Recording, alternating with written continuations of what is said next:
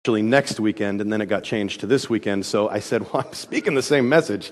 So you guys are getting next weekend's message this weekend. No, wait, Steve's going to give you next weekend.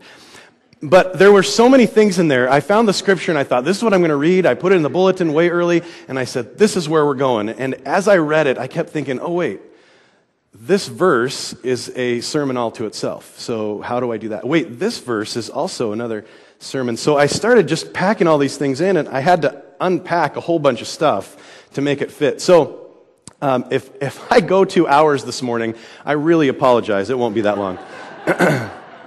I'm kidding. But hey, it's almost the new year. I'm excited we always get excited about the new year. I want to ask you all a question. I'm going to share mine with you, but I want to ask you all a question as well. What are some of the New Year's resolutions that you've made before? And I want to ask you this: whether you've succeeded or whether you've not succeeded to make it. I chose the one that I'm going to tell you about anyway. Is one that I did several years ago, maybe 15 years ago, and I told myself because I'm not big on New Year's resolutions really, and I kind of thought, well, I never really keep them, but this one I kept. This one was good. It was when I had a mentor in my life to help me through this process, and anyway, I told myself I was going to work out, or I said, hey, I'm going to work out. I'm going to be consistent on working out all year. And I met that goal. I did a full year of working out plus a little bit, but then it kind of faded.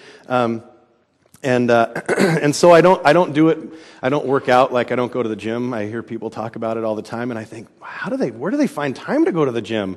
And so I try and play basketball, and you know, my kids run me around the house and outside, and then the students, we play things. So don't think that I don't get any exercise, because I get a little. But I want to ask some of you, whether you've succeeded or not, what are some of the New Year's resolutions that you've put into practice or tried to produce? Any New Year's resolutions out there that you've done?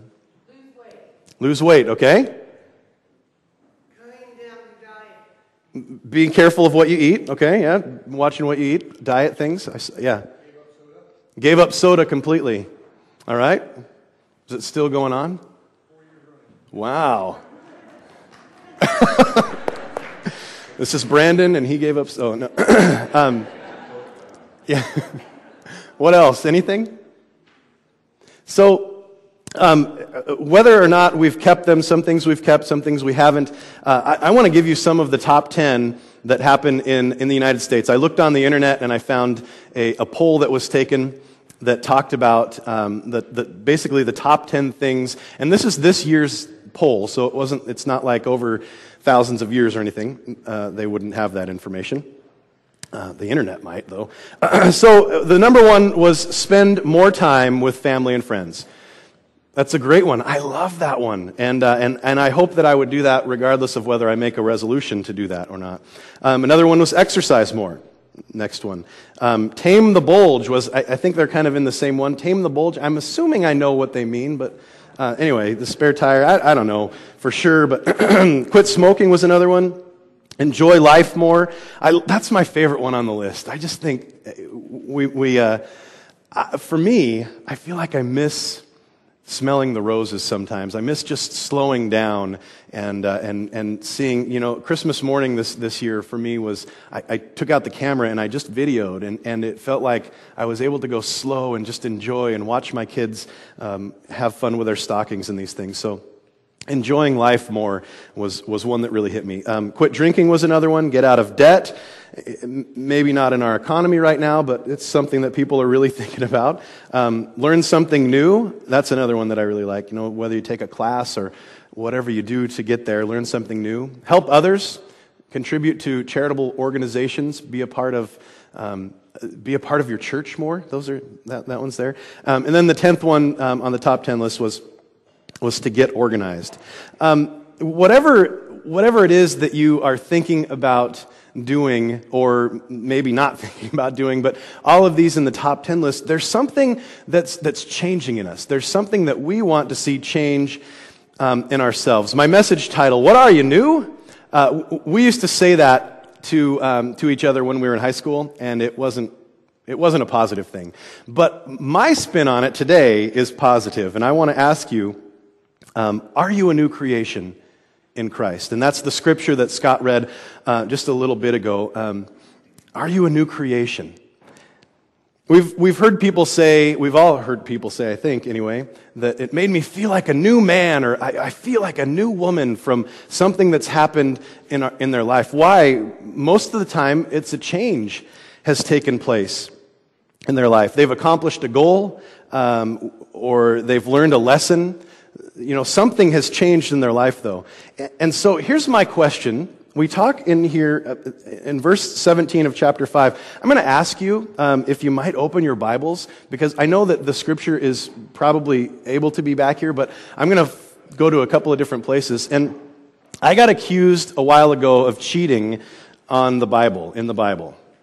And that was because on my cell phone, I don't have my cell phone with me because I try to get rid of it when I come up here, but on my cell phone I have an app that is the Bible, and so I've been using this Bible app a lot. And I was in service, or in our youth group the other night, and I pulled out and I said, I want to read you some scripture to you. And one of the kids basically said, boo! He didn't quite go that bad, but he said, you're cheating, Greg. That's totally cheating. And I was like, what do you mean? I got the word right here, but it does all the searches for me, and it does all that. It's just really cool. And so I don't want you to feel cheated, nor that I'm cheating, so I'm going to have you open the Bibles, and we're going to get in there. So if you would, turn to 2 Corinthians chapter 5. And we're going to look at verse 17 for just one moment. 2 Corinthians chapter 5, verse 17. Therefore, if anyone is in Christ, he is a new creation. The old has gone, the new has come. That's probably a familiar scripture to a lot of us, or maybe even most of us. But the question is, therefore, if anyone is in Christ, he is a new creation. I guess it answers it right there, but I want to ask it a little bit deeper. How do we become a new creation? God makes the change in us. God makes that amazing change in us. If you look, you have your Bibles open still, keep your finger in where you're at with that verse. And I want you to flip back a little farther to 13, 2 Corinthians 13. And we're going to look at verse 5. Another one of my favorites.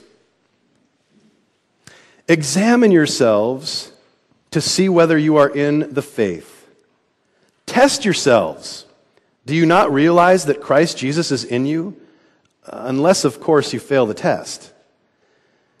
That goes on to say some other things in there, but the point is, Christ is in you. At some time in our life, if you're a Christian, Jesus Christ, through the Holy Spirit, has come into your life, has come into your heart. I want you to think back on that moment for just a second, when Christ came into your heart. What was it like for you? For some of us, it was a dramatic experience. We had a dramatic transformation where things completely ended. We severed ties with certain things and we moved to it was huge. It was just this gigantic thing for us. For some of us, it wasn't that dramatic.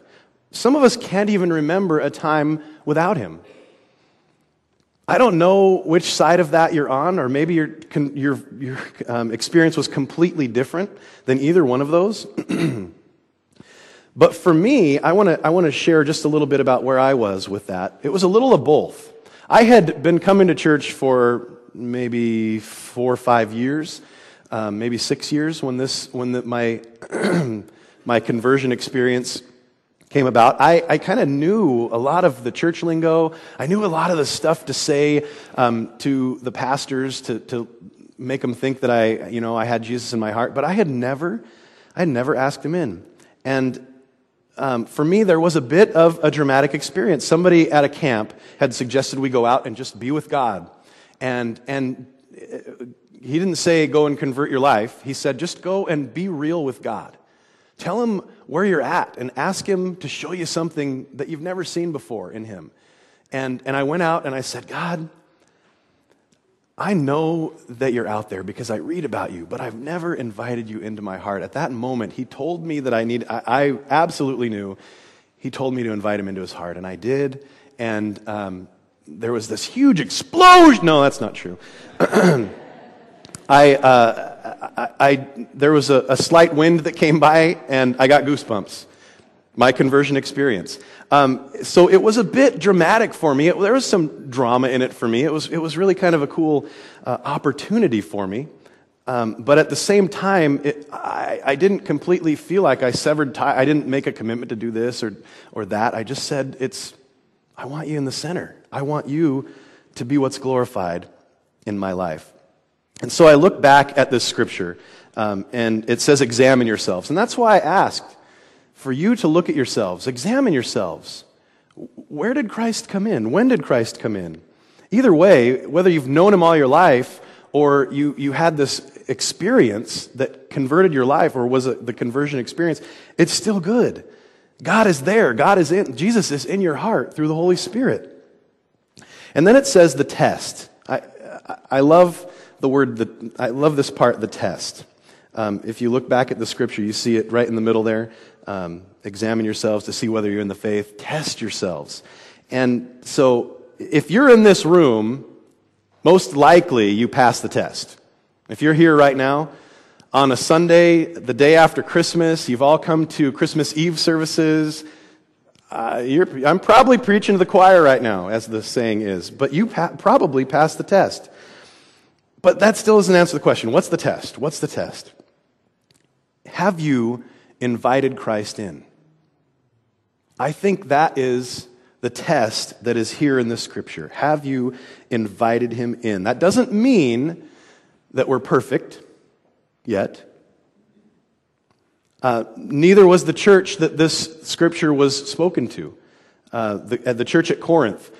Paul and Timothy are credited for writing this letter to the church at Corinth, and it was definitely a new church. I did a bit of research looking up the history of the church a little bit, and they were new to the idea of kind of corporate worship stuff, and they were definitely a little bit rough around the edges, you might say. They were doing things that we probably would say, hey, I wouldn't even do that outside the church, and we'll get to that in just a minute. But they were definitely rough, and they were new. Maybe a little like us. The commercial comes to mind, hey, socks and sandals guy, you're one of us. Maybe we were just a little bit like them. I don't know where you fall into that category, but I feel like sometimes I hope to feel a little bit new, and maybe not so much the rough part of that. But if we pass the test and Christ is in us, I want to move to the next place. And Steve said on Christmas Eve night, I'm going to make sure that I stay in 3 points, because he said I don't know where Steve is, but he said a good message, a good sermon always has your 3 points. So I'm going to keep my 3 points, but one of them has 3 points. So, okay. We got it. And this is my point with 3 points. First of all, we have Christ in us. And if Christ is in us, what does that mean for us? I've got 3 things that 3 pieces to this that I think it means for us. And if you look back at verse 17 of chapter 5, we're going to look at that one more time. Therefore, if anyone is in Christ, he is a new creation. The old has gone, the new has come. By having Christ in us, we become new. We're kind of back to where we started, right? What are you, new? Well, yeah, we're back to where we began, and that's okay.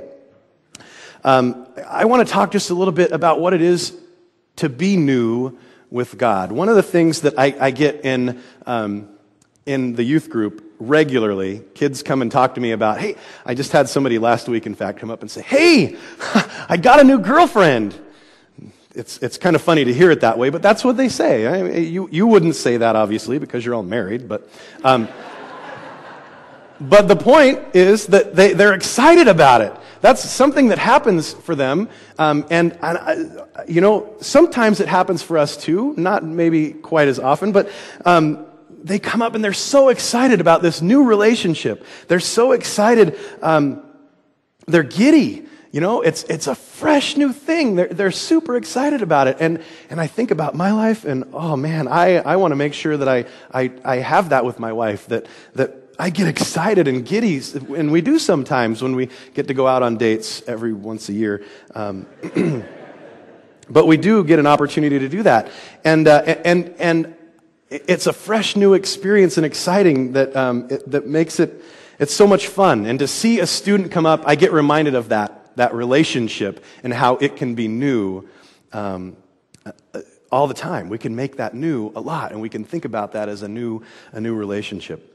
There's another one. Maybe some of you, you have been married 50 years and you're done with new relationships. And okay, wait, you can still enjoy your relationship as if it was new. But new life might be one that maybe is more something you can relate to, something that relates to you a little bit better.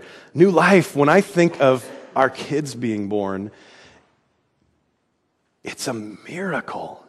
The mother realizes that well before the father does, most of the time. I won't say always, but I kind of bummed along and said, oh, her belly's so cute, but that's kind of all I knew, and every once in a while the baby would move, but it wasn't this miracle, this new thing for me at this point. And for the mother, again, for Gretchen, it definitely was way earlier than for me. But it was such a miracle. And then when the baby is born, it changes your life. New life changes your life. Absolutely does. There's something changes. When we got Joanna home from the midwife that we went to, we got her home same day, and I looked at Gretchen and she looked at me, and we were like, "What are you doing? What do we do now?" I don't know. Change diapers, and I got 2 weeks off to change them, so. It was this, things changed. It was a dramatic change in our life. And then we had Elijah, and it was having 2 kids. And there was a big change. And then we had Samuel, and another, that was, this is 3 kids now.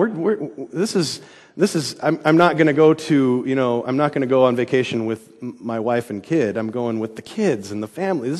And then we had Uriah, and it was all it was amazing because it was one more big change in our life. It was a miracle, and every time it changed, and it was a little bit different, but every time it was a new experience for us. Every time there was something new.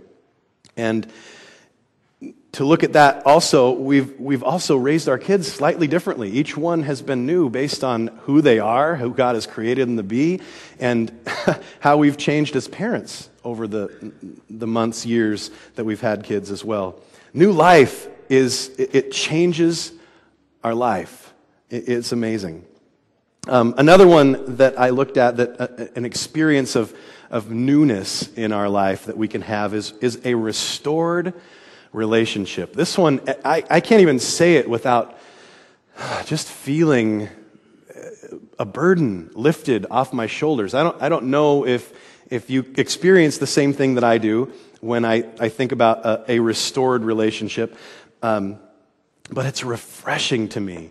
It's a burden lifting kind of a thing. I had an experience with a good close friend of mine that was that I had gotten really upset about something that they had done, and probably I was in my right to be upset about this, but I was so angry it made our relationship have this burden on it that I didn't want to see him, I didn't want to talk to him, and I didn't want to be around him. And so at some point I said, this has got to change. I'm angry about this. I'm going to tell him about this, and we're going to work it out. We're going to make something new out of this. And boy, I'll tell you, I'm going to give him a piece of my mind. And so we made up this meeting, and I called him and I said, listen, I'd like to get together and meet sometime. Could we? I was back on my heels at that point. I was defensive. I didn't tell him what I was thinking. And so, but I had prepared. I had prepared for about a week for this meeting time that I was going to get together with him. And And he showed up at my house, and just before that, I had prayed. And I said, God, let me speak what you'd like me to say. It was like this unbelievable change. I asked God to do something in me and not in him. And when my friend got there, we started to talk, and it was the most refreshing, burden-free conversation that I'd had. We got the points out that we needed to, but God changed my heart and made it new when I talked to him. And I'll tell you what, restored, refreshed, a restored relationship is an amazing new thing that happens in our life. Paul moves on. If you look at verse 16 in the same scripture, just back up one verse there from 17 to 16. So from now on, we regard no one from a worldly standpoint or a worldly point of view. Though we once regarded Christ in this way, we do so no longer. Even Paul, in this statement, he doesn't say it flat out, hey, I changed, but he's explaining something has changed in me, and I don't regard people nor Christ Jesus from a worldly perspective, from a worldly standpoint any longer. He's changed. Some of us used to regard Christ from a worldly standpoint. Maybe there's some worldly in us still that does that. We don't understand. It's this foolishness of God, or the wisdom of God is like foolishness to men. We don't understand Jesus. It's foolishness. But Paul was changed, and he said, now I understand. When we're changed, we don't regard the foolishness, the wisdom of God as foolishness any longer. We take it for the wisdom. Although we don't understand everything, we understand a little bit more about God when we have Christ in us, and we've changed. What changed in you when you became a Christian? I'm telling lots of stories about myself, but I want you to just maybe it'll bring up some nostalgic things in you that you'll remember what changed in you. Maybe things are still changing, and that's the hope. But what changed in you when you met Christ? When I met Christ, like I said, there was no bells and whistles, no explosion, no big thing like that. But I do remember distinctly coming home on Monday and going to school, and my mouth had changed. I was a sophomore in high school, and when I was in middle school, I had a foul mouth. My parents, I don't think, knew that so much because it was somebody said I knew that. I don't know who it was. James, was that you? Oh. Get so in trouble. But I had a foul mouth and a quick wit. And so I would say things that would get me in trouble, often to teachers, to other students, in places that I shouldn't have said. But that Monday, when I came back from that camp, after I had committed my life to Christ, I didn't ask Christ to change my mouth, but my mouth was changed. Those words stopped coming out of my mouth. I started using words like stink. And maybe for some of you, that's still a cuss word. I don't know where you stand on that. But the words changed. I didn't use those words anymore. People started to ask me, especially my family, I didn't hear it so much, but they noticed a change. And my mom had told me this later, but she noticed a change in me after this time had happened, and after Christ had come in. I was starting to treat my family better. I started to treat them better, my parents, and especially my little sister. We used to fight like cats and dogs, and, well, we still do, but not to the extreme. No. But there was a huge change in me in those things. And again, I didn't necessarily ask God to do those things specifically, other than that He would be glorified by what I do. So, the three things, that's number one of the three things that happen when Christ comes in, or at least that I see. Number one is that we become a new creation. Number two is, and I'm going to have you flip in your Bibles. We're going to stay in Corinthians, but we're going to move to 1 Corinthians. And 1 Corinthians chapter 3. 3:16. You'll all remember it because of the other famous verse. 1 Corinthians 3:16.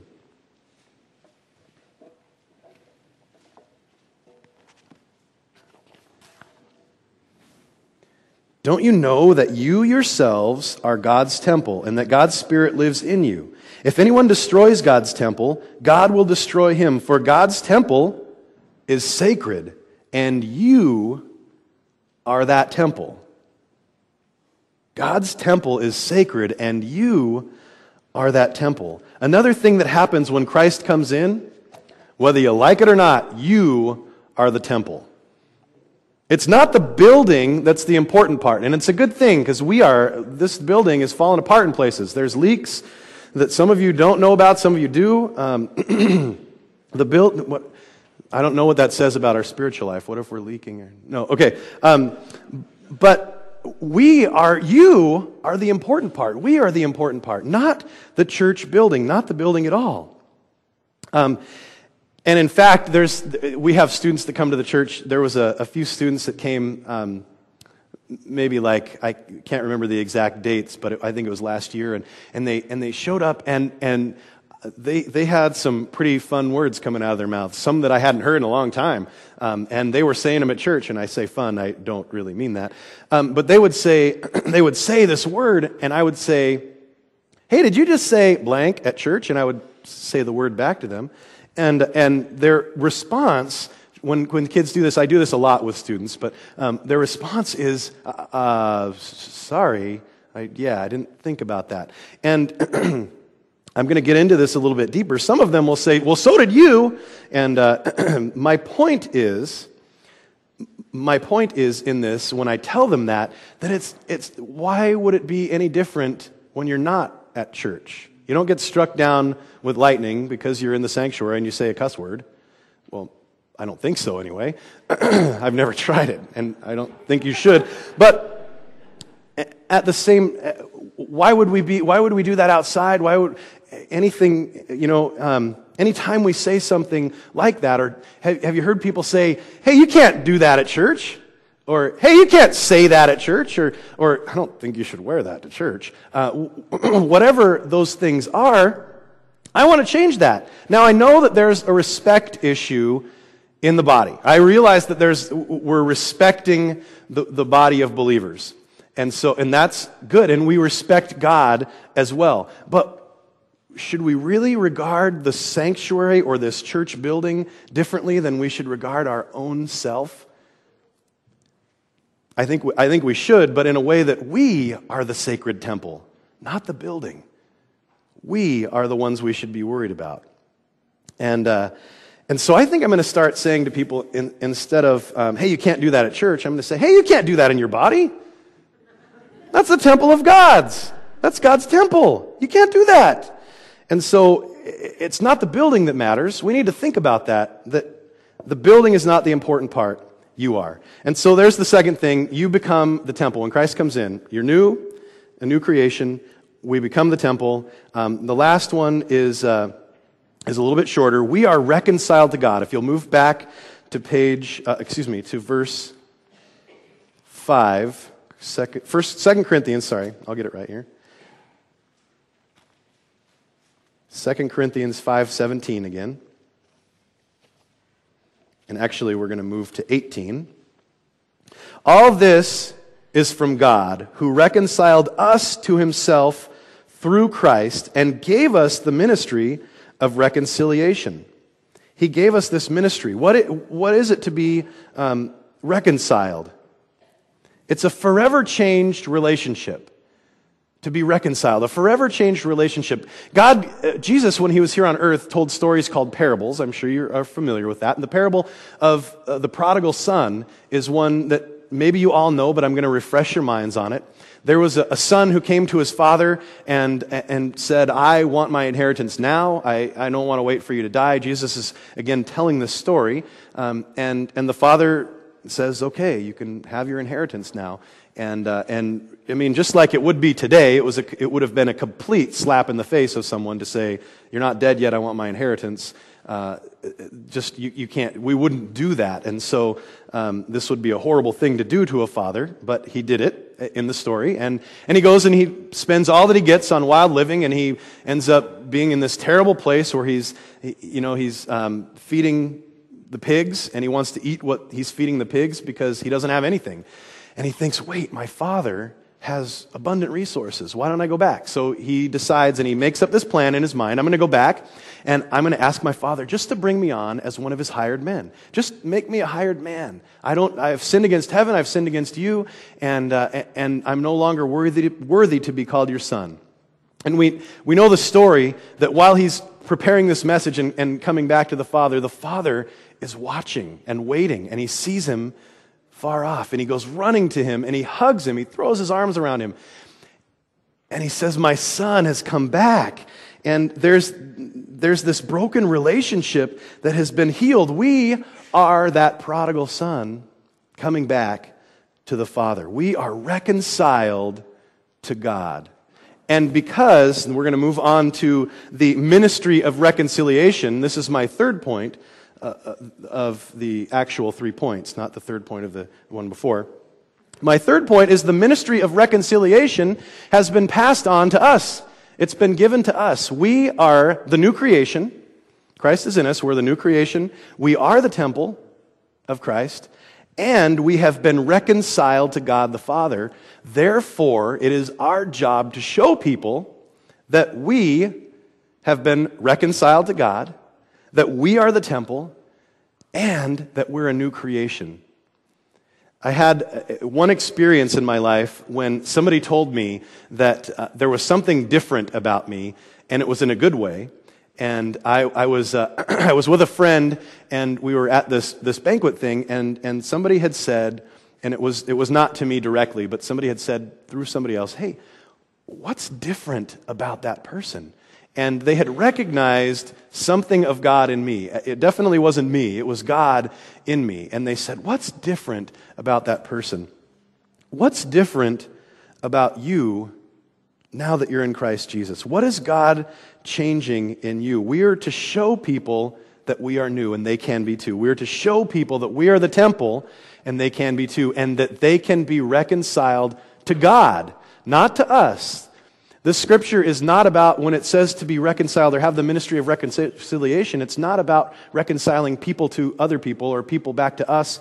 It's about us helping others to be reconciled to God, to see that. Not that reconciling each other to each other is a bad thing, but that's not the point here. It's that we would show people how to be reconciled to God. If you look back at the very beginning, I read this first part of the scripture, at verse 13, for a purpose. It says, if we're out of our mind, it is for the sake of God. If we are in our right mind, then it is for you. Hey, I see that and I think, hey, you know what? If I'm crazy, well, then I'm doing it because I'm new in God. God's doing something new in me. If I'm crazy, you might not understand it, but I'm doing something new in God. And that's between God and I. If I'm sensible, it's because I'm doing something new in God. I'm new in God. And maybe you are too if you understand the sensibility of what's being spoken. I hope this year will bring something new in God for you, to you.